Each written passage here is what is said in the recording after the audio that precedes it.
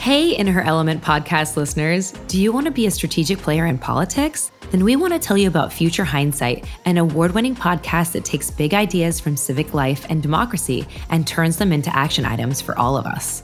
Mila Atmos is passionate about unlocking the power of everyday citizens. Join her on her show as she zeroes in on what you can do to get engaged and stay engaged.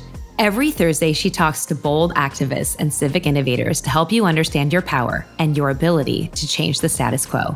Find the show at futurehindsight.com or wherever you listen to podcasts.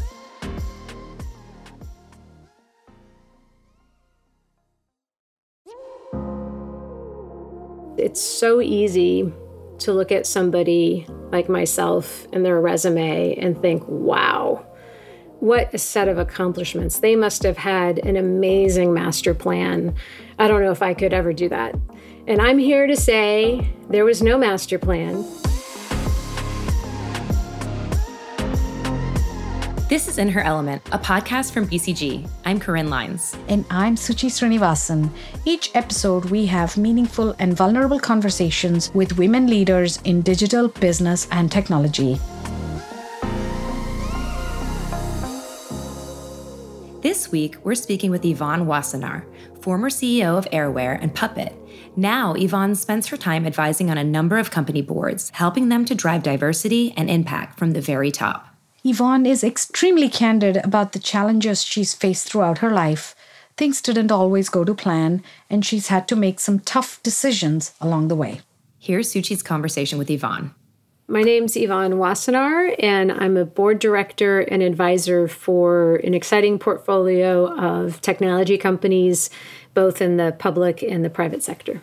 I'd love to go back to the beginning of your journey before you took on leadership positions and arrived in Silicon Valley. What drove you to study economics? Who encouraged you? Give us a little bit of a feel for how you got started. My early background really starts with my parents who grew up in Holland during World War II.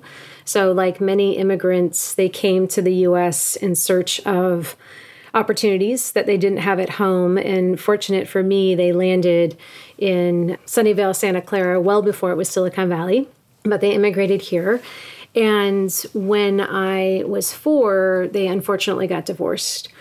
And unknowingly, my mom remarried to an abusive alcoholic. And so much of my childhood was deeply focused on school, which was a way for me to escape and feel safe. And I started working really young. I started cleaning houses at the age of 14.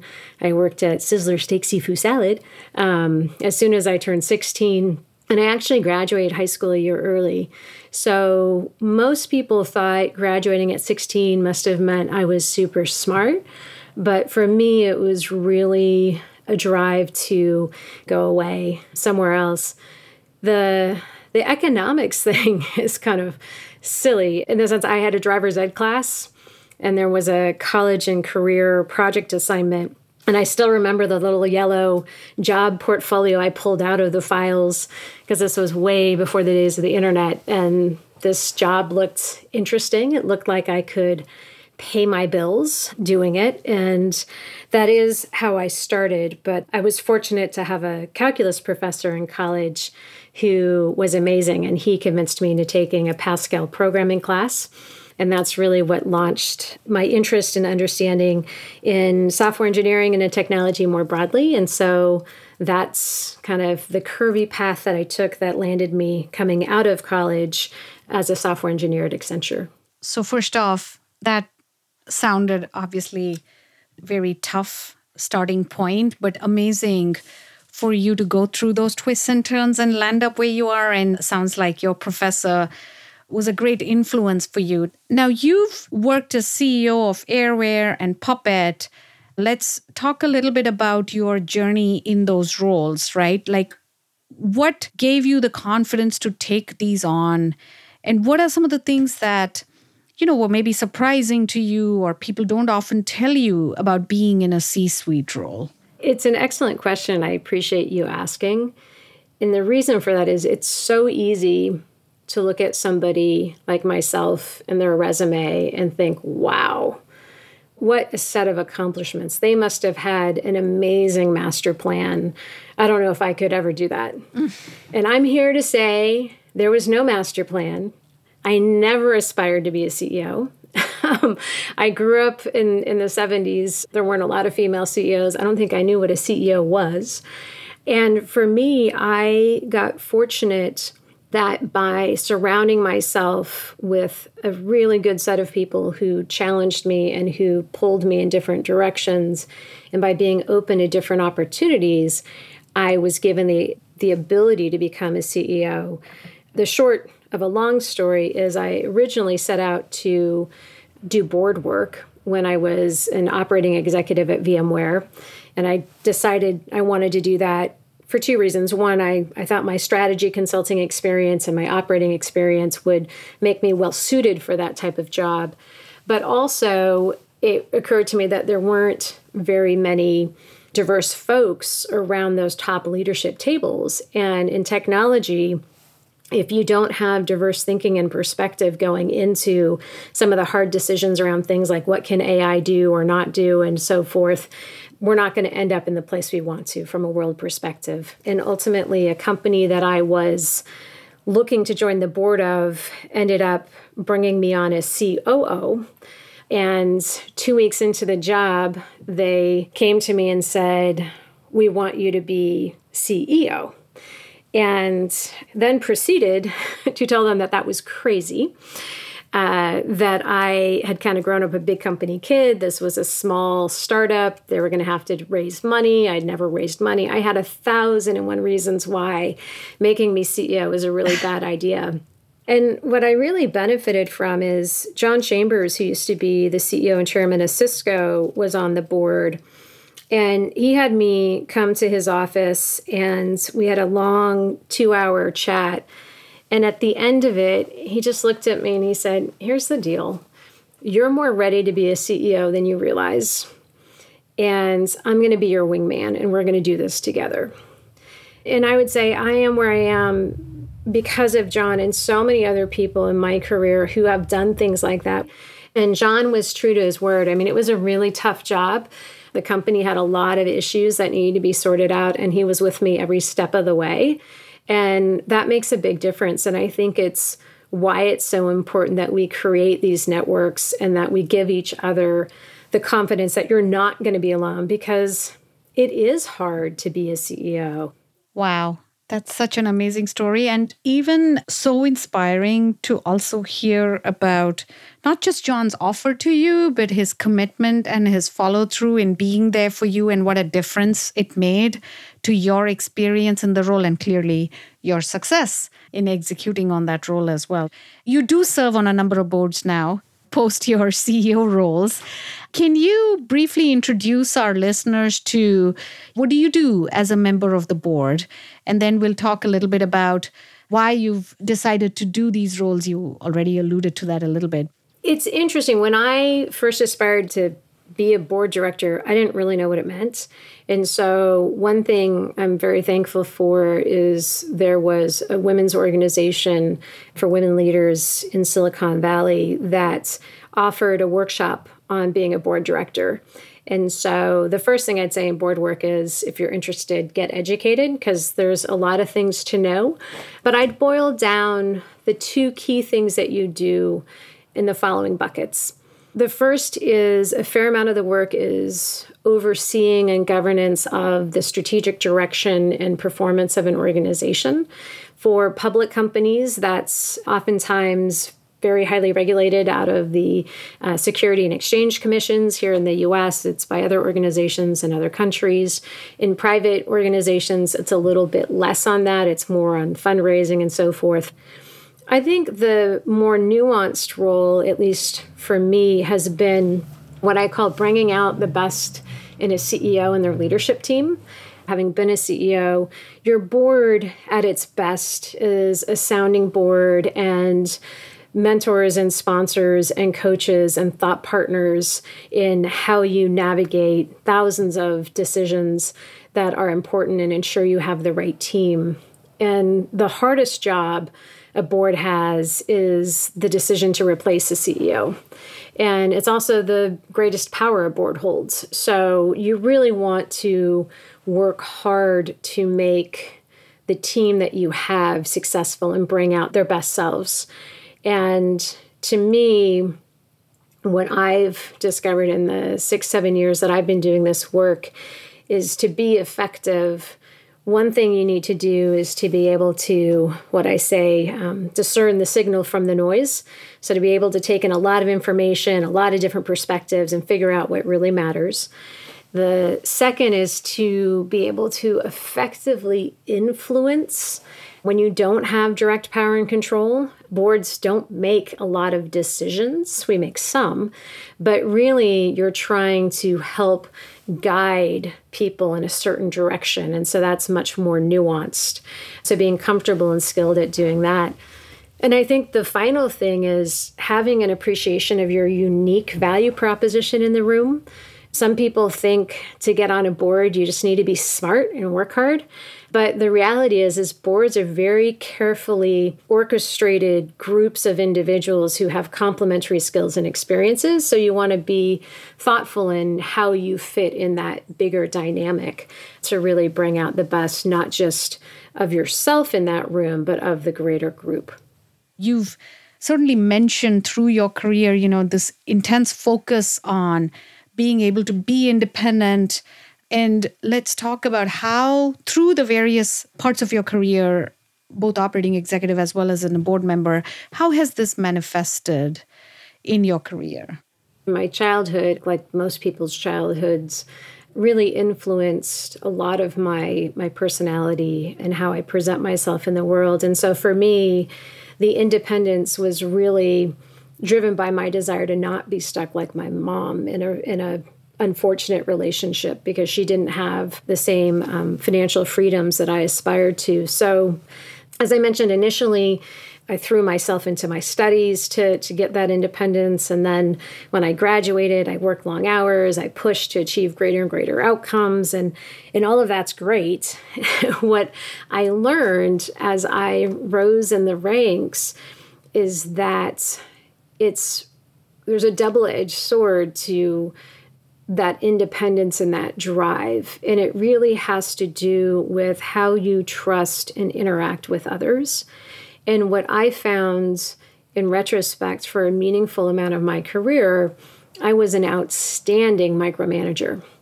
And as anybody who's been micromanaged, that's not a fun spot to be in.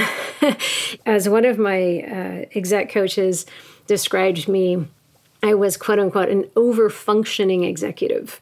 And what that meant is I would work 24/7 because I had an intense fear that if anybody in my organization failed, that was my failure. And if I failed, then I was going to not just be held back, but I might be let go. And I could go down this really horrible path. And so I was really driven to make sure everybody was successful in my organization so that I would be successful. And what ends up happening is you are not helping yourself, you're holding yourself back because you're disempowering your team, you can't scale beyond your own abilities. And so I went through a fair amount of coaching and really collaborative work with my teammates and the people I worked for to improve. And I'd say one of the things that helped the most was switching my mindset and understanding that once you get to a certain level of leadership, you're not being held accountable for everything in your organization going perfectly. You're being held accountable for the delivery of results and for having the right people in the right roles to deliver those results. And so your job isn't to solve the problems if the people on your team can't solve them. Your job is to either help them solve them or replace them. And that was a real unlock for me, because it helped me recognize what my true job was.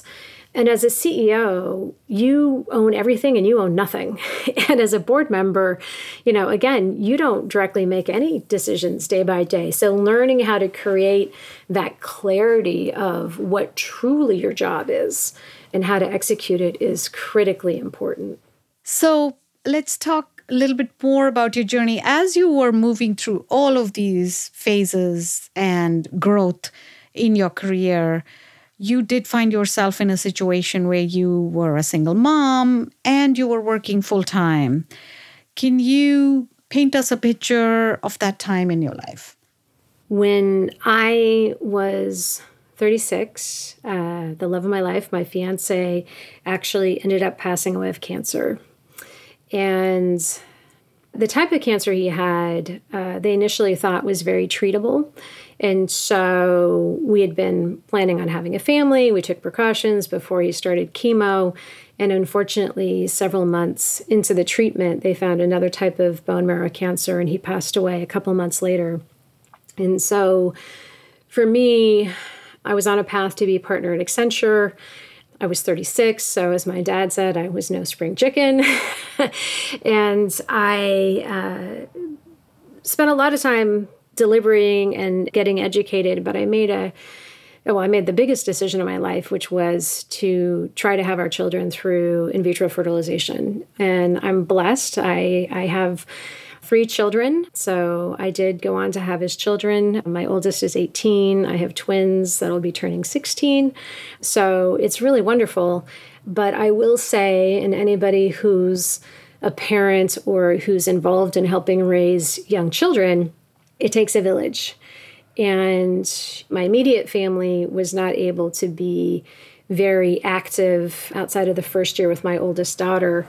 And so I was fortunate enough that I had enough income to hire a full-time nanny who became a loved member of the entire family, her and her whole family.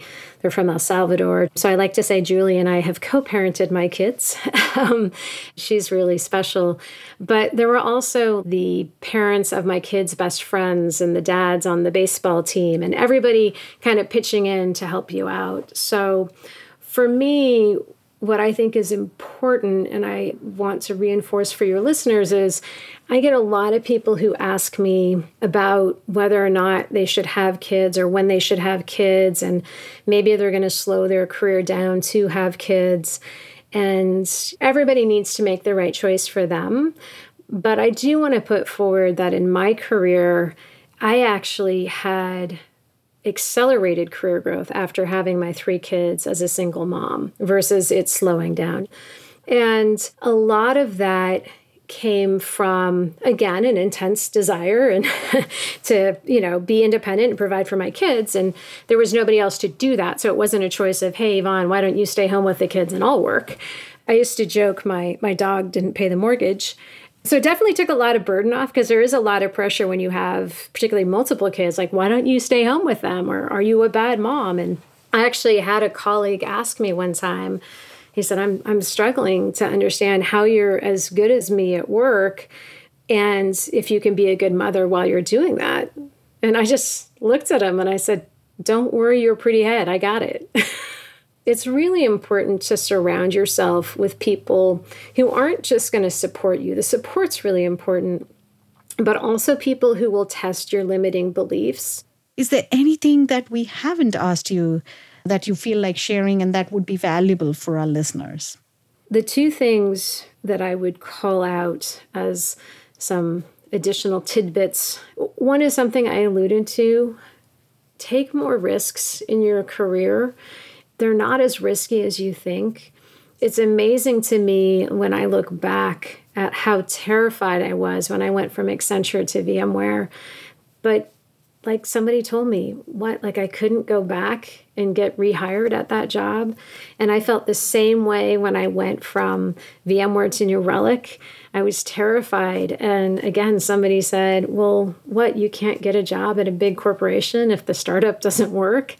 And at Airware, it was a financial disaster.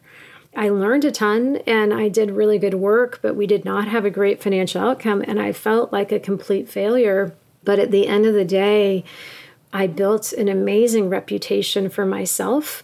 And that's what got me the job at Puppet, which had a much happier ending. And so I would just say, lean into those risks because they're not as risky as you think. And then the other thing is network.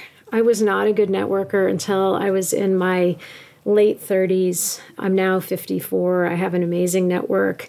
But the big unlock for me was when I understood that networking was not an after-hours weekend thing, that as you rise in your career, it's part of your job. It helps you recruit better. It gets you better access to information. It gets you better access to customers, partners, all these different things. And so take the time to meet new people and to kindle relationships, even if you're really busy and you've got a family and all of that. You don't have to carve it out of family time. It can be part of your day job. And recognize that it's all about contributing into the network, and then the network will come back and give to you. It's not about a tactical tit for tat of what is this person going to get me, but how can I be helpful to somebody else? And if you go with that spirit of giving, it's one, a lot more fun, but it's also a lot more fruitful in the long run. Of course, the name of our show is, an opportunity for our guests to reflect at a time when they felt that they were in their element. Would love to have you look back at this actually amazing, amazing journey over so many decades and see what stands out to you. When did you feel that you were in your element? I sat with the question for a while, and the thing that resonated for me was really when I took on the CEO role at Puppet, which is an infrastructure automation company. It was about $100 million in revenue. And the reason I call that out is that's the first role I've ever accepted where I wasn't terrified, where I actually felt that I had the right set of experiences and the right network and the right comfort with myself and my own leadership style that I could lead authentically and powerfully to a great outcome where I wasn't terrified at what I had signed myself up for.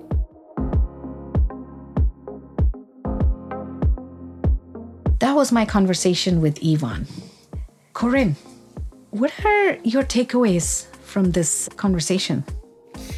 God, where to start, right? It's like such a rich conversation, I think, from the bravery it takes to say, I've lost my lifelong partner, and yet I am going to go forth and through IVF have 3 of his children and live my life in a work-life balance scenario that I'm satisfied with, even if it's not something everybody else likes, to, I think, the conversation she had with John, the ex-CEO that she was talking to, who sort of invited himself in and said, look, you have what it takes to do this job, more so than you can even imagine, more so than you realize, and I'm going to be your wingman.